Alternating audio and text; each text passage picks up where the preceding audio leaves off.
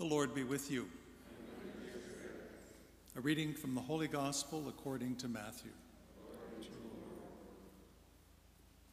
When the Pharisees heard that Jesus had silenced the Sadducees, they gathered together, and one of them, a lawyer, asked him a question to test him.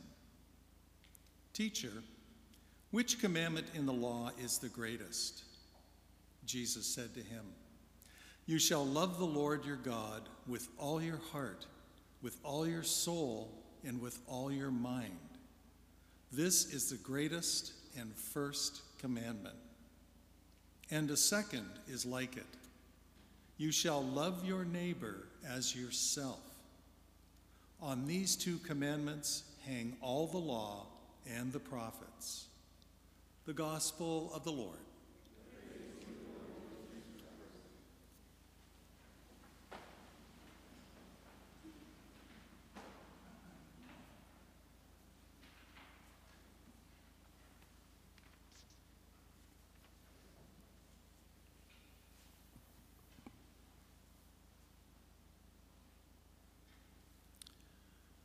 Louise Brissette is a 74-year-old Canadian physiotherapist and a single mother to 37 children.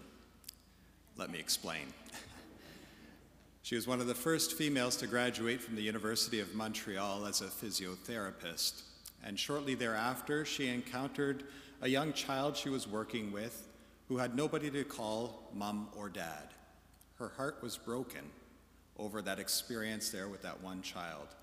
And after growing in her faith and doing a mission trip to Latin America and then to Africa with the missions of her church and the Catholic Church in Montreal, she really felt called as a dedicated single woman in the Catholic Church to dedicate herself to adopting children with special needs in order that they had somebody to call mom or dad with, so that they had a mother and a parent. And so she devoted her life by beginning to adopt one child, and she said after she adopted the third child, it got easier from there somehow.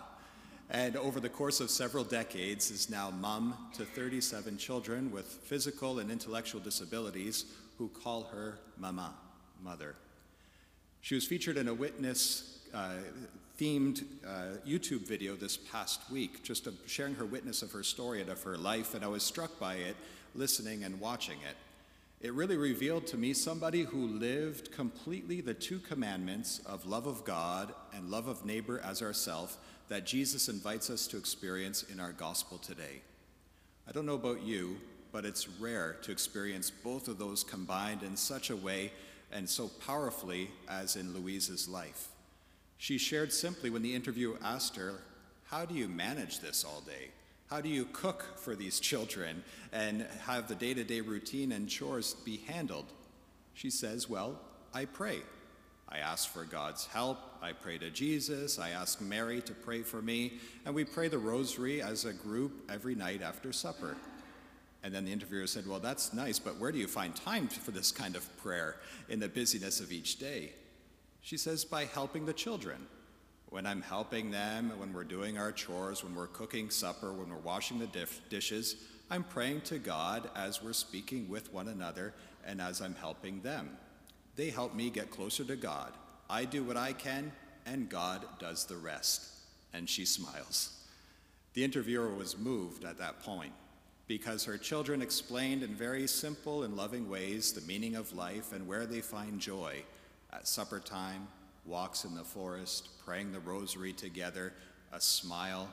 All of those simple things of life and life's deep questions were answered so immediately and readily by her family members. A beautiful witness indeed.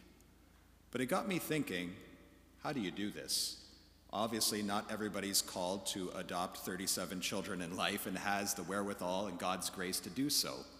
But all of us are invited to live out the double commandment of love of God with all our mind, heart, and soul, and love our neighbor as ourself, with acts of love each day that God invites us to say yes to, because that's how it started for her. She said yes to legally adopting that first child, and the doors opened to her vocation and ministry and life as a woman in the Catholic Church and in the world.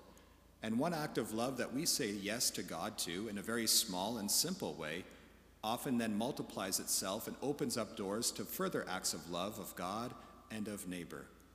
But what came out for me as like a secret to this kind of living out of the double commandment in Louise's life was the utter spirit of non-competitiveness in her heart and in her words. She was literally just so free and loving in speaking to this interviewer with some of her children by her side, and not worried at all about what other people think, not worried at all about competing with the expectations of the society or other institutions that do similar kind of work. She is simply responding to what God has asked her to do, and does so with love, and God does the rest. There is so much that can be learned from that. And it's not that competition is bad when it's about sports and about kind of achieving good success in life and helping out one another. But when we start competing with God, and when we start competing with our neighbor over the basic essentials of life, like what brings us joy, what brings us true love and peace, that's when it gets toxic. Because God is not a rival to us. He's not in competition with us. He's perfectly happy in and of himself, and when we enter a relationship with him, he's not there to take anything away from us. In fact, he's there just to elevate and enhance what is true, good, and beautiful in our life and our walk of faith. And other people are not a threat to our happiness either. In fact, when we just reach out with simple acts of love to one another, we realize more and more when we enter into those non-judgmental conversations just to listen to somebody and to be a supporting ear to them, what God can do in those moments of grace, simply by taking that act of love.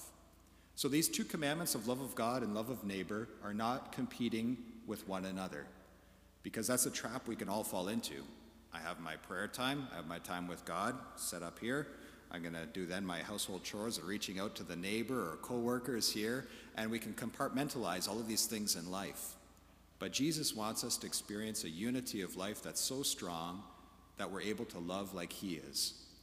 And this is something there very much in that commandment there of love of God and love of neighbor. They're not in competition with one another, they're together.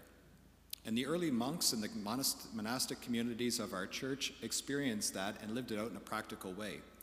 When the monks were in the chapel at times of prayer or during Mass, if somebody knocked on the door at the other end of the monastery, there was always a designated monk to leave Mass or to leave prayer and go to attend to that brother and sister in Christ who's knocking on the door with a need.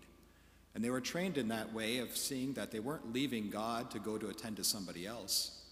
They were going to attend to God present in that person's need as that person was knocking on their door for some type of assistance or prayer request.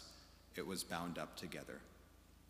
Us here as a parish community at Good Shepherd are going to have an opportunity to really live out this double commandment of love of God and love of neighbor over the next several months as we begin the full implementation of our family of parishes.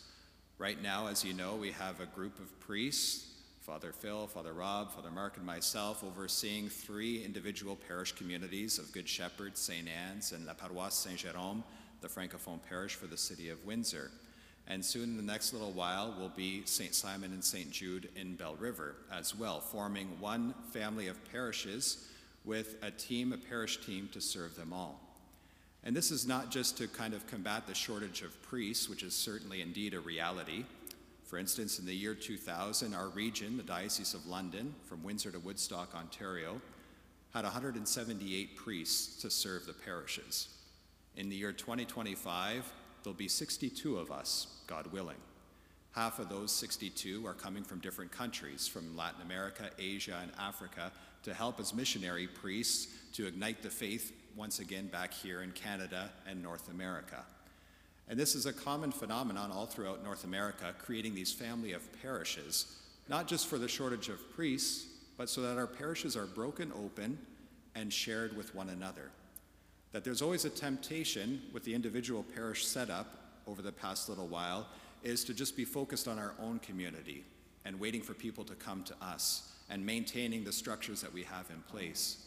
But by being broken open to share in love of neighbor, our neighboring parishes, it has us other-centered, which is called mission-oriented, facing outwards towards the world, not facing inwards, but facing outwards like the doors and arms of our church wide open to be missionary disciples for our entire region of Tecumseh and Lakeshore, and for the Francophone community in our region, and for the city of Windsor. This will help us in this creation of the family of parishes over the next few months is the creation of one single parish council. So how it will work is there'll be 2 members from each of the parish councils already in place in the individual parishes who will be elected to form a transition parish council to help us as the priests and parish team to form the family of parishes. Each of the parish finances remain separate, but there'll be one common vision and one common mission for the whole family of parishes. There'll be 3 of us priests appointed to the family, along with the pastoral ministers and youth coordinators and secretaries who already work in the parishes as well, to form one single parish team to work and to help the growth of faith, not just for the members who are already coming to our churches, but for those who are not coming, and to reach out to the entire region as a light and a beacon of Christ. This is a huge shift for us because right now the model of parish ministry is based on it being priest-centered. And we had a lot of religious sisters and brothers to help the priests with that work as well. That's how the structure is set up for the past several decades. There's no longer many religious sisters and brothers to help the priests with the ministry. So we're moving away from a priest-centered model of ministry because, as we realize already, the priest can't be at everything. Right now we experience that. We can't be at all the 15 schools once a week for a visit. We can't be at every moment of every meeting that takes place in all the parishes. But that's okay, and that's actually a good thing, because we're transitioning from the ministry in a parish from being priest-centered, as the priest does the ministry and serves the people, to the priest being here with the parish team and pastoral ministers to equip you for the work of ministry. You encounter many more people in different walks of faith and of life than I would each and every week, through your workplaces and your circle of friends. And so we work collaboratively as a team in different ways and in different kinds of ministry and service, that all of us are part of the mission of the church in doing ministry. We'll be here to equip you with the sacraments, with the grace, with the formation, with everything that's needed for the work of ministry in our greater community along the way. And we're already experiencing some of the blessings of this, working 3 out of the 4 parishes together with the one group of priests already. As a group of priests, instead of being isolated, 1 priest per parish, which is no longer possible, as we work together, we're able to pray together as priests, share meals together, the fraternity grows, share ideas and laughs together, and it just helps build that sense of team and community that I think Jesus as well experienced with his disciples. And we'll also be able to pool the resources together of the greatest strengths and blessings of each of the individual parishes will now be able to be shared with all of them. All of the strengths and blessings we experience at Good Shepherd won't be contained just here with the members of our parish, but will be shared beyond with those of the neighboring parishes around us, and vice versa as well.